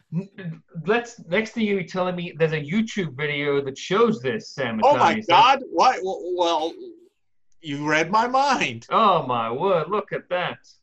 Are you showing the video? Yeah, there it is. So they released this video last week. Their first official test run, test flight. I'm sorry, and you see, it's as you see, you press a button. It folds down. Yes, inside. You press a button. You see, and then this happens. So you could actually drive this car, and this son of a gun flies, man. So you need both a pilot license and you probably do. Driver's you probably license. do. You probably do. No, you only need a license to be cool to drive this. Yeah. Drive this, fly this. Hey, you know what, James? I could see Nige doing this. Oh, so there it is. My Lord. How fast does this car go to I'm gonna tell you, I'm gonna give you all the specs and everything. I do wish they'd cleaned this camera lens that they were shooting this on. That piece of dust is incredibly annoying there in the center. Slovakia, okay? It's Slovakia. Oh, it's Slovakia? This company is a Slovakian company, yes. So, we don't know if it's very reliable. So I don't know if I would be flying too much, because something goes wrong. You can only go Well, you just drive it off, Sam. Well, you just land. You just drive it straight away. Well, if you could land, yeah. So anyways, there's the official video. And so they shared this video, and that was its maiden flight. And I think they posted that last Tuesday or Thursday or something. So it's very October recent. 27th. Okay, so it's very recent, okay? So, you could see the futuristic looking air car driving on the tarmac, and it's at a airport, Piestani Airport something. So you see the rear section of the car slid back, right? And the two wings popped out of the car. So, and they unfolded. So, I don't know if we got to it yet, but once the flight's complete, the wings retract back into the car, and you just drive off on your merry way on the 405 or whatever. So this ultra lightweight two-seater is powered by a 1. Oh my God, it gets shorter too. Look at that. Yeah. The rear expands and retracts. Yeah. Right. So the rear, so it's powered by a 1.6 liter BMW engine that puts out only 140 horsepower, man. So you would think it's something, but this startup, this Klein Vision, they call them, the company, claims that their aircraft has a flying range of about 620 miles. So you could fly to San Francisco from LA. Okay. So it uses the same. Oh no, engine. you could almost fly to San Francisco, but you could make it to Vegas. So obviously it only has one engine, and that engine propels the propeller as well. Yes, and it's top flying speed, 124 miles per hour. So it goes pretty fast. I mean, I would really love to get some of my Japanese tuner friends to put a little more power in it, so maybe go 200 miles, but you probably die. So anyway. I just want to touch on something here. HKS turbo you said it's got a range of 610 miles. 620. 620 miles. Yes. I mean, how on earth do you drive to San Francisco, Sam, since it's only sub 400 miles to get there? Yeah, exactly. I said you could almost make it to San Francisco, but you could make it to Vegas. No, you can. San Francisco is 380 miles away. Oh, it is? Yes. Oh, that's right. Like, how are you getting there? Are you going via Vegas to get there? No, I was doing round trip. Sorry. Oh, sorry. okay. But yeah, but you could just refuel. You could just. How fast here's the thing: can you go? could land and refuel somewhere, and you could go to New York. What? How long would it take to fly there at that speed, though? Well, just divide by 124 miles an hour if you're going top speed the whole time. And so how far is? Okay. Well, it'll take 3 hours. San Francisco. Yeah, 3 hours. Under 3 hours. Less than 3 hours. Yeah, less than 3 hours. Probably 2.5 hours. That's not that bad. Yeah, no, it's not that bad. And you could do the coastline, So yeah. So okay, and all you have to do is push a button, and you go from car to plane. So I think it's kind of cool. I don't know, I don't know. You think it's cooler than this next one, though, Sam? Wait, hold on, but so this Klein Vision, right? It took the company only 18 months of development to get to this stage from scratch. Oh my God. Yeah, so they're saying, hey, they're going to have this car in production within the next 6 months. So by summer of next year for sure. So I haven't heard of a price yet. So but I don't think it's going to be cheap. But how much do you think something like this would cost? So I would bet about $200,000 at least. Well, with the whole, I would say about two, because you could get a used Cessna prop plane for $30,000, right? 25, 30 grand. So, Yeah, but it's a brand new. It's a brand new. The insurance is gonna. Yeah, I think the insurance will be tricky. Yeah. Yeah, because it's if you go down on one of these, I don't think I don't care if you have a helmet on. You're not. You're not walking out. Yeah, you're not walking away. So. Yeah, but you also see these guys, flying with these little helicopter planes that look like they're like kites, right? You've seen these people. Yeah. Those look fun, but like I said, if you go down to one of those, I don't think you're walk away. Yeah, exactly. Yeah, so anyway, then the other introduction was by a company called Samson Sky, and their little flying car is called the Switchblade. Okay, and this thing was introduced as a concept 10 years ago, and last week Samson Sky put the car on the runway. Get this, to just get to its takeoff speed of 88 miles an hour. 88 miles an hour. It didn't fly. Okay. Okay. Did it They go made- Back to the Future? Is that what happened instead? That's okay. Hold on. We'll get to that. Okay. Is it powered by 1.21 gigawatts? Is that what it's powered No, by? it's not, but it's close. We're gonna get to that.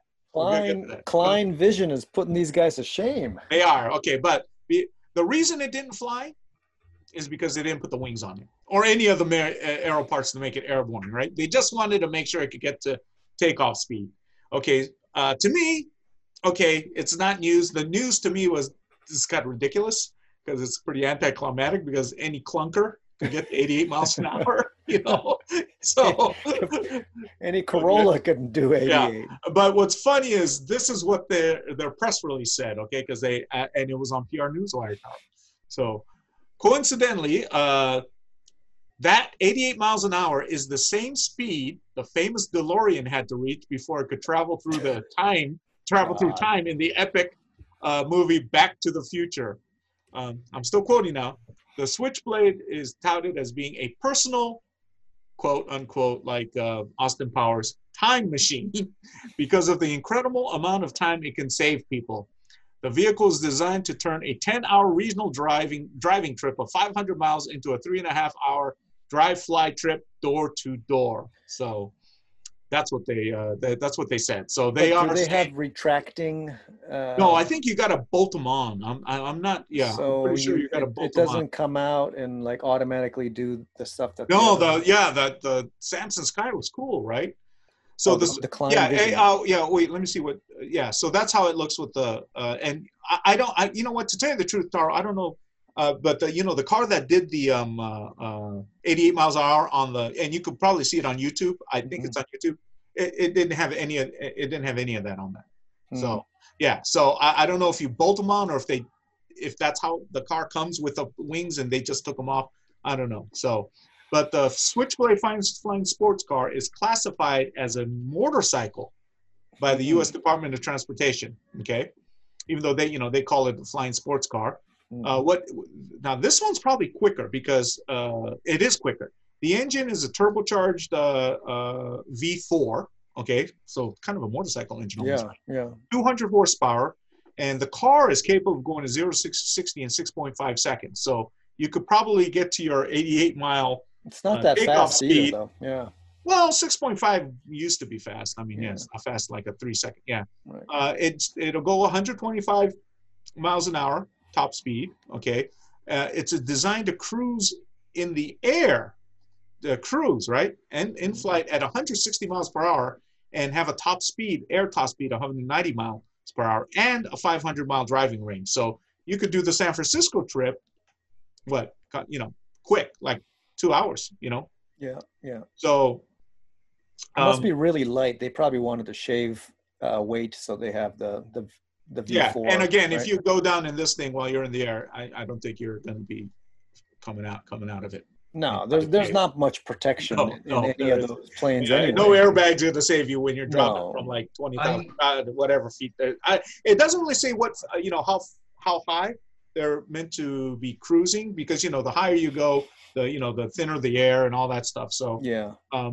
And the lower you stay, the more the more fuel you burn. The higher because of the less air resistance in higher altitude. So, but it's $150,000 for this, and $150K for the Switchblade or the Switchblade. No, the Switchblade is $150,000. So yeah, I don't know what the Klein the air car is yet. So. I will say that Klein Vision really gives me feedback to Mitsuoka. Is it the Orochi? Yeah. To tell you the truth, it's not one of the prettiest cars. Not the prettiest cars ever, but what you mean? If I'm looking at that car right now and it came out in 2001, I'm like, that is the bee's knees right there. That is styling. That is whew. I hope the Japanese people don't are seeing this, but the designer of the car I met, nice guy, right? I'm sure he's a lovely guy. Yeah, he looks just like the car. He's purple? Yeah, no, the way his mouth is and his eyes. I go, oh my God, he looks like the car. I can't believe you've made Taro leave with that comment. Wait, put in Orochi designer. See if. Oh man, I can't believe you're putting this guy on blast. No, I'm not. I like him. He's a great guy. You know, I mean, yeah, I mean, the designer, I guess it, put in images.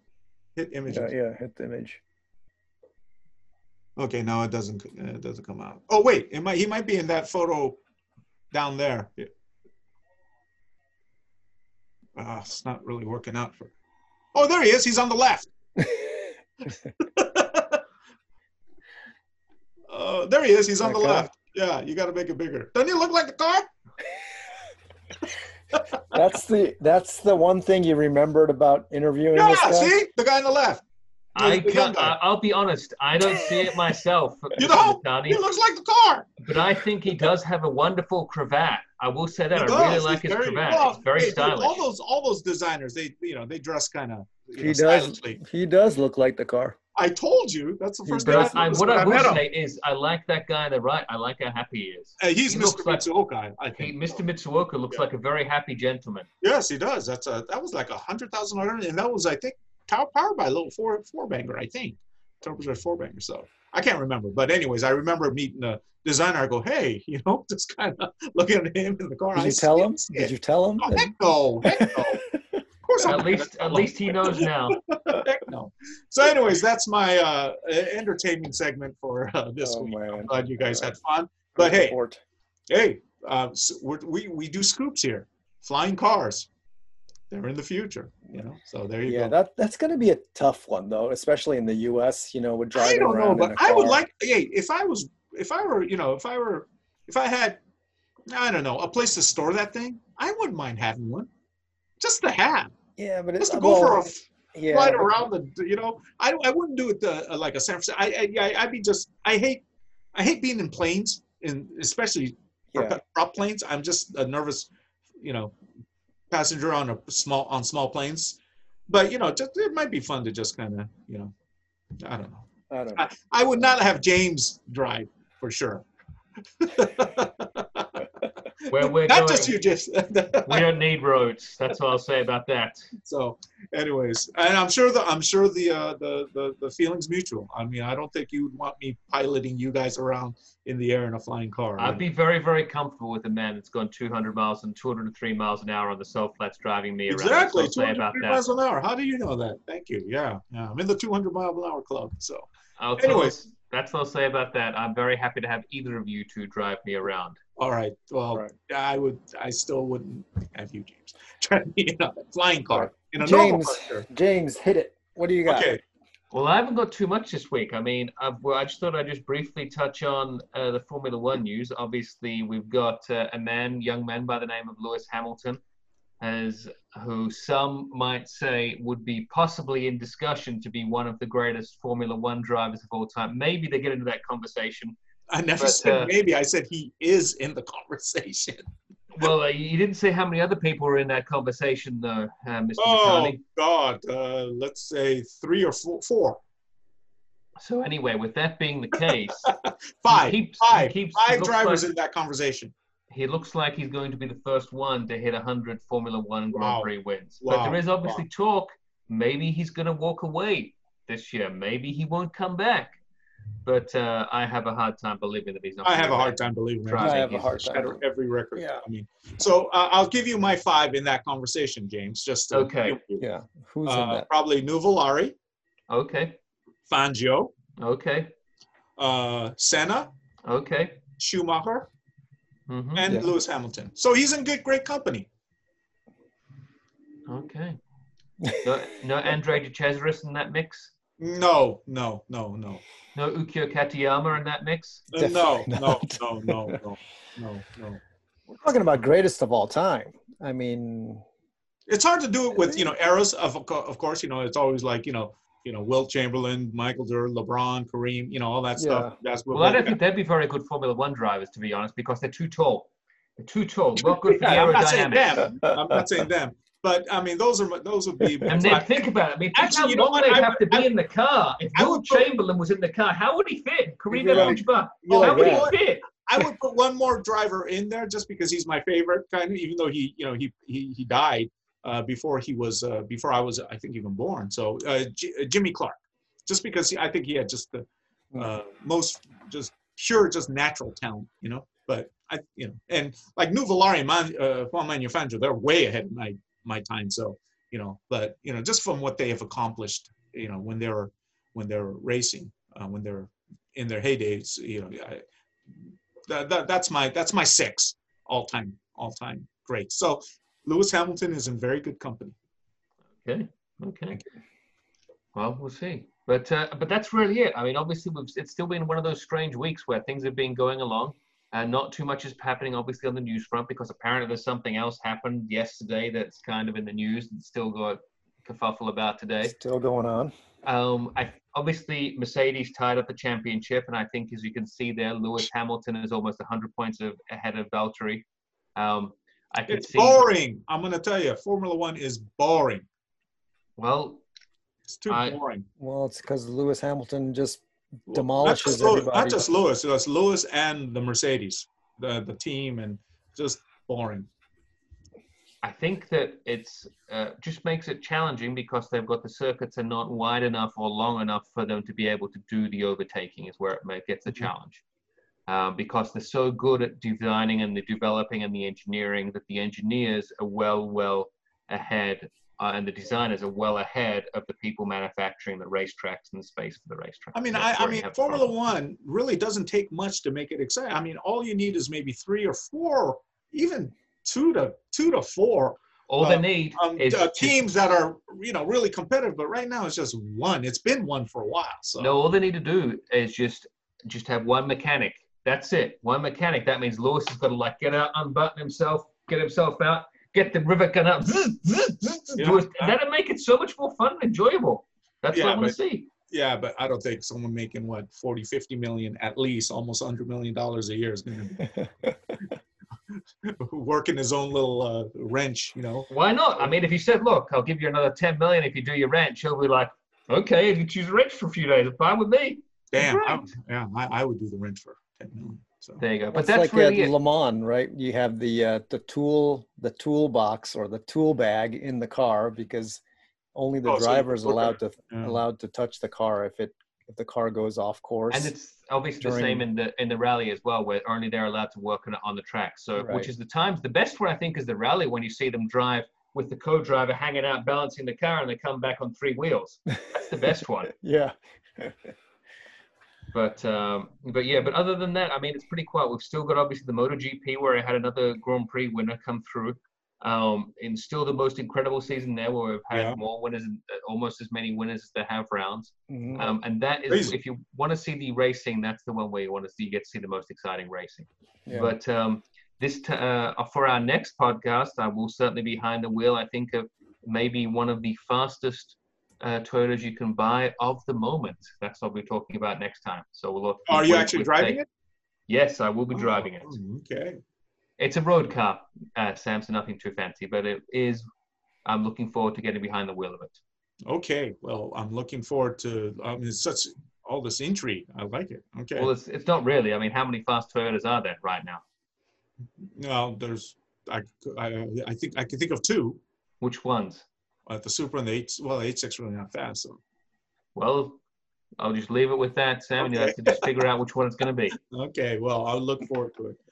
Okay. Well, anyways, Taro, you already did yours. Well, that was a very, very fun segment. So, so anyways, we will see you in 2 weeks. Hopefully, you guys had as much fun as we did. Kenji Sumino next. Oh, you got Kenji? Yeah, Kenji's awesome. From Greddy. They just had their Greddy GPP Live last week. Mm-hmm. So awesome. Go check out their Facebook channel page because it's still up and running. Actually, I saw Sung at GPP Live, and he said he had a good time on our pod. And I shared with you some of the feedback from some of the listener who the hour and a half went great. It was awesome. It was a really great episode last night. Man, I think this one was a good one. Every single one is a good one. Come on. There's never been a bad one. There's never been a bad one. This one was really fun as well. So next week we have Kenji Sumino. So we got all right. So James McKeown, No Breaking Podcast, and our resident British ringer, Taro Koki, GT Channel, right? Get these T-shirts at gtchannel.com. Merchandise, videos, everything. Go to GT channel. They've got an incredible blog on there at some point, right, Taro? Well, there, yeah, at some point, Taro. Blog. You know what? The blogs are the internet's black box. You know. And then for those of you who still who have been in a cave, I've authored a very an award-winning novel called The Prototype. So if you go to Amazon, and an incredible short story soon to be. Well, we haven't heard much on that. Sam, have you got any updates on your short story? Nigel McKeon keeps asking week in or week out. James, it's not a short story. It's a full-on novel. No, that's what I mean. It's when we read words. Yes, but when we were only able to look at it, it was technically. Oh yeah. You only got like a little taste. We got a snippet of what the genius. Yeah. The genius. And there are a little Easter eggs in there for GT or for Podspeed listeners, so it'll be fun. But first, we. It's not to the publisher yet, but it's going to be there soon. So I'm looking forward to that. See you in a couple of weeks. All right. Talk to you guys later. Podspeed to all of you. Bye.